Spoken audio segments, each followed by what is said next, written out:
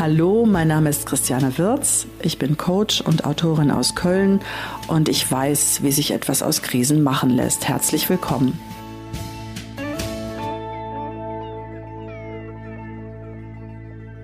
Wir befinden uns heute in Bad Tölz. Neben mir sitzt Silvia Ulze. Sie ist Geschäftsführerin der Neurocom. Das ist eine gemeinnützige Einrichtung. Silvia, vielleicht kannst du das selbst besser erläutern. Das ist ein bisschen kompliziert. Ja, also Neurocom ist ein Verbundsystem von Einrichtungen und Rehabilitationsklinik für Menschen mit erworbenen Hirnschäden, die also im Erwachsenenalter eine Hirnschädigung erlitten haben, zum Beispiel durch Verkehrsunfälle, Sportunfälle, Hirnschlag, Hirnblutung, Sauerstoffmangel im Gehirn und alles, was plötzlich im Gehirn passieren kann, aber in einem Schweregrad, der auf jeden Fall eine größere Behinderung hinterlässt. Diese Menschen landen bei uns und haben einen langen Weg vor sich, um wieder am allgemeinen Leben teilhaben zu können, da sie tatsächlich eine neue Persönlichkeit aufbauen müssen nach so einer schweren Schädigung. Silvia, da sind wir eigentlich schon mitten in deine Lebensgeschichte reingehüpft, sage ich jetzt mal, weil das hat was natürlich mit dir zu tun. Also du bist da Geschäftsführerin, das hat natürlich was damit zu tun, mit dir selbst zu tun, dass dich das interessiert hat, dass du das als Lebensaufgabe angesehen hast. Dann fangen wir einfach damit an. Wie kam das denn? Ja. Zunächst mal muss ich sagen, es hat mich eigentlich gar nicht interessiert. Ich wusste gar nicht, dass ich damit zu tun hatte und ich wurde geführt, sagen wir mal so. Ich war sehr früh mit 16 Jahren verliebt in einen Mann, den ich mit 19 Jahren geheiratet habe und der kurz nach der Hochzeit einen schweren Verkehrsunfall hatte. Das ist jetzt schon einige Jahrzehnte her und damals gab es halt noch gar nichts in der Richtung neurologische Reha oder Kliniken, noch gar nichts. Das heißt, mein damaliger Mann wurde mit einer Hirnverletzung in ganz normalen Krankenhäusern behandelt, über ein Jahr lang, und dann kam er wieder nach Hause und ich hatte einen völlig fremden Menschen neben mir. Und das war für mich erstmal eine Katastrophe und die schwerste Krise meines Lebens, kann man sagen, mit einem Menschen hier zu sitzen und zu leben, den ich nicht mehr kannte. Er hat anders empfunden, er hat sich anders verhalten, er hatte ein anderes Wertesystem wie vorher und er war einfach nicht der, den ich geheiratet hatte. Keiner hat mir irgendwie gesagt, was hier los ist oder was passiert ist, weil er natürlich auch Verhaltensmuster hatte nach außen, wo andere Leute, die ihn nicht so gut kannten, nicht viel gemerkt haben. Die dachten halt, naja, klar ist er ein bisschen ruhiger und depressiver geworden durch den schweren Unfall und was die Folgen waren. Er war dann auch nicht mehr arbeitsfähig. Ja, das war eine lange Reise. Ich habe ihn 7 Jahre begleitet, bis rauskam, er konnte es. Eigentlich hätte er zu der Zeit studieren sollen. Wir alle waren der Meinung, dass er jeden Tag nach München fährt zum Studium und eines Tages kam es halt raus, dass er gar nicht gefahren ist, sondern in der Wohnung geblieben ist und nicht studiert hat und dass er eigentlich damit völlig überfordert war. Er hat auch im Laufe seines Lebens dann nicht wirklich ins Berufsleben mehr eingestiegen ist. Ich habe es dann irgendwie geschafft, ihn zusammenzubringen mit einem Bekannten, der eine Schnitzerei hatte. Da hat er am Ende dann ein paar Stunden die Woche gearbeitet, hat dann allerdings nach unserer Trennung, die von mir aus dann nach 7 Jahren vollzogen wurde, wieder geheiratet, eine junge Frau, und hat dann noch 3 Kinder bekommen und ein glückliches Leben geführt. Ja, also was mich auch glücklich gemacht hat, weil ich natürlich mit einem schlechten Gewissen rumgerannt bin damals. Nun aber jetzt der Bogen zu Neurocom. Als ich ihn damals verlassen hatte, war ich so ziemlich mit meinem Leben, meinen Kräften am Ende. Und ja, es kam dann noch was anderes dazu, nämlich Tschernobyl, und habe so überhaupt den Sinn des Lebens für mich erfragt oder erfragen wollen. Und wollte dann erstmal 2-3 Monate umherreisen, bin dann in Portugal gelandet. Und aus den 2-3 Monaten wurden dann 5 Jahre. In der Einsamkeit in den Bergen in Portugal, wo ich dann natürlich voll auf mich zurückgeworfen wurde und das Ganze nochmal in der Tiefe nacherlebt habe und in der Einsamkeit nochmal ganz anders empfunden und durchgemacht habe, weil eigentlich da erst der Raum und die Zeit war, das nachzuempfinden. Mein Heiler damals war ganz klar die Natur, die mich immer wieder rausgezogen hat aus Verletzungen, Depressionen vielleicht sogar.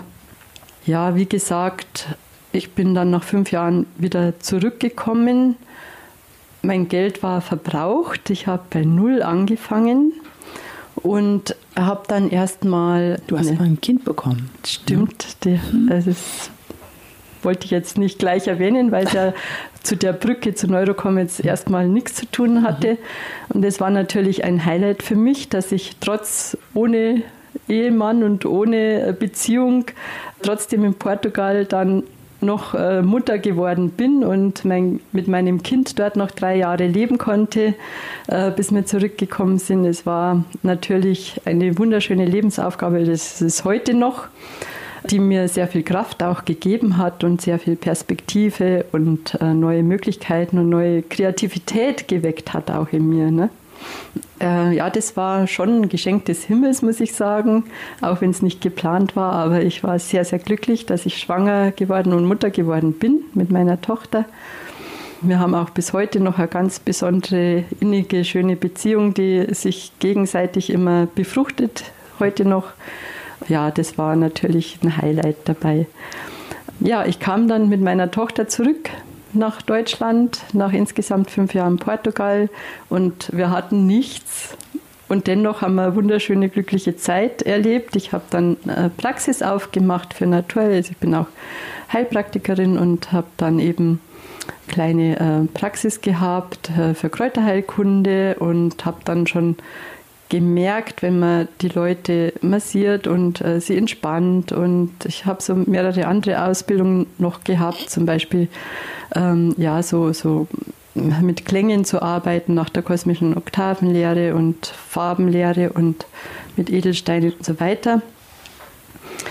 Und habe dann gespürt, wenn die Menschen so in die tiefe Entspannung kommen, dass ihre Themen hochkommen und ich dann natürlich da stand und ich wusste, kann ich darauf reagieren oder nicht. Dann habe ich eben die Psychotherapie noch gelernt, also den Heilpraktiker, und dann entsprechend noch eine integrale Focusing-Ausbildung gemacht über viele Jahre. Und in der Zeit hat dann eine Bekannte von mir gesagt, du, hier in Tölz gibt es eine neue Klinik, bewirb dich doch, da suchen es noch Leute. Das war also noch mitten in meiner Focusing-Ausbildung und ich habe mich da beworben, bin gleich genommen worden, weil das mit der Praxis war zwar eine wunderschöne Arbeit, aber ich konnte sehr schwer mit meinem Kind davon leben, ne?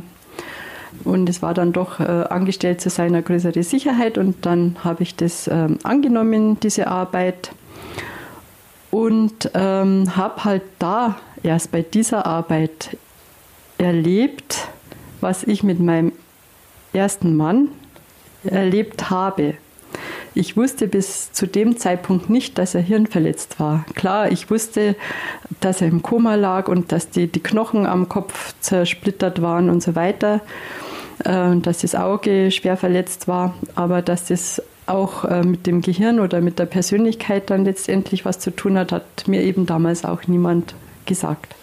Das heißt, du hast sozusagen vom Leben eine Antwort bekommen auf eigentlich eine Frage, die du dir lange gestellt hast. Ja, also ich habe mir die Arbeit nicht gesucht, ich wurde da hingeführt und plötzlich war ich mitten da drin in dieser Geschichte von mir mit den Angehörigen zum Beispiel, wie die darunter gelitten haben, plötzlich jemand anders zu Hause zu haben und diese schwere Verletzung und diese Menschen, die halt dann nicht mehr so ins Leben zurückkommen, wie sie vorher gelebt haben. Und das fiel mir eines Tages, ist mitten in der Arbeit, als ich einen Vortrag über unsere Arbeit und die Angehörigenarbeit gehalten habe, wie Schuppen von den Augen, dass das ja mein Schicksal war. Mhm. Und ich musste den Vortrag auch unterbrechen, weil mir nur noch die Tränen runtergekullert sind. Das war ein richtiges, plötzliches Erlebnis, ne? Dass ich wusste, wo bin ich hier gelandet, was mache ich hier? Das habe ich ja alles schon erlebt. Und das war schon sehr einschneidend. Und ich bin dann auch jetzt die fast 25 Jahre nicht mehr weggekommen von dieser Arbeit. War erst therapeutisch tätig, dann als Leitung und dann als Geschäftsführung.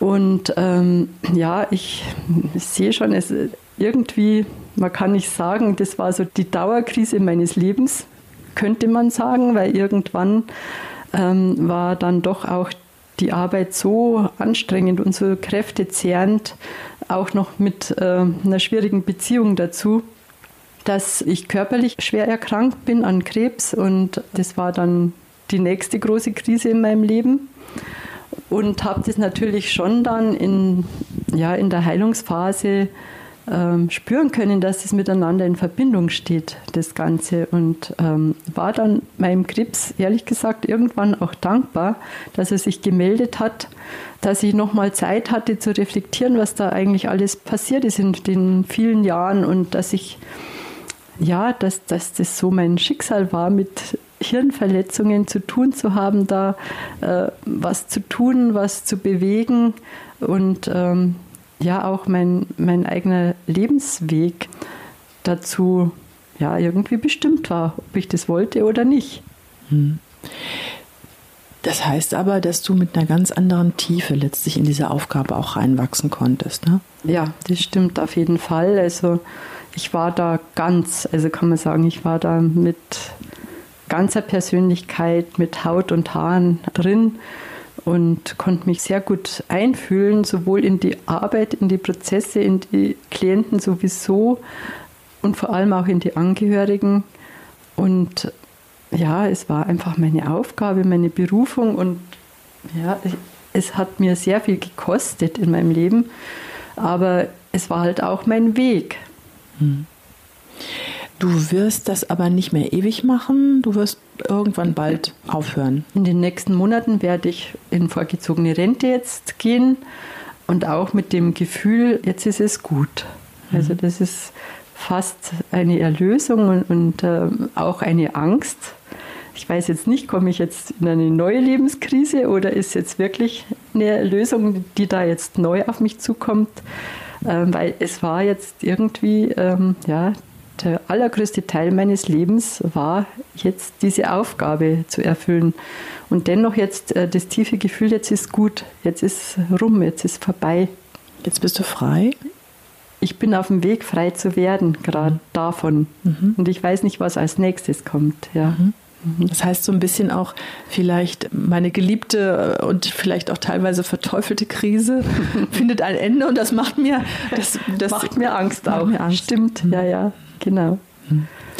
Aber gibt es da nicht vielleicht auch sowas, du hast von deinen Krisen erzählt, die ja wirklich teilweise sehr massiv gewesen sind.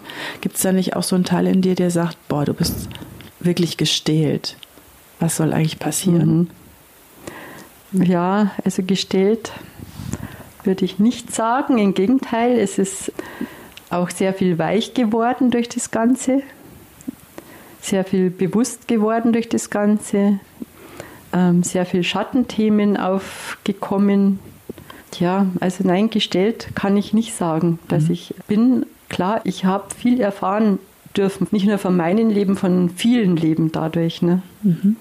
Und das hat sicherlich dazu beigetragen, mein Bewusstsein zu bereichern, größer zu werden zu lassen und für mich selbst davon zu zehren, aber gestellt nicht. Also ich habe genauso Angst vor dem nächsten Schritt wie vor dieser Erfahrung, sagen wir mal so.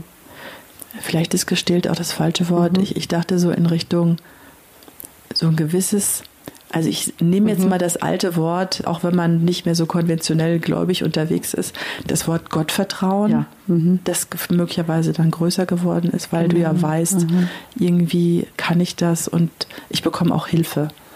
Genau, also dieses, sagen wir mal, die Grunderfahrung ist so dieses Geführtwerden, dass eigentlich wirklich alles, was passiert, gut ist, weil es zu meinem Leben gehört.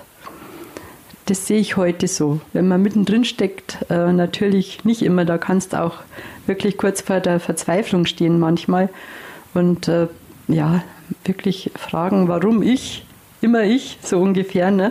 Aber jetzt heute, wenn du mich heute fragst, dann klar, dann sehe ich da einen roten Faden in meinem Leben, der Bestimmung genannt werden kann, aber auch mein Lebensplan, wenn du so willst. Ne?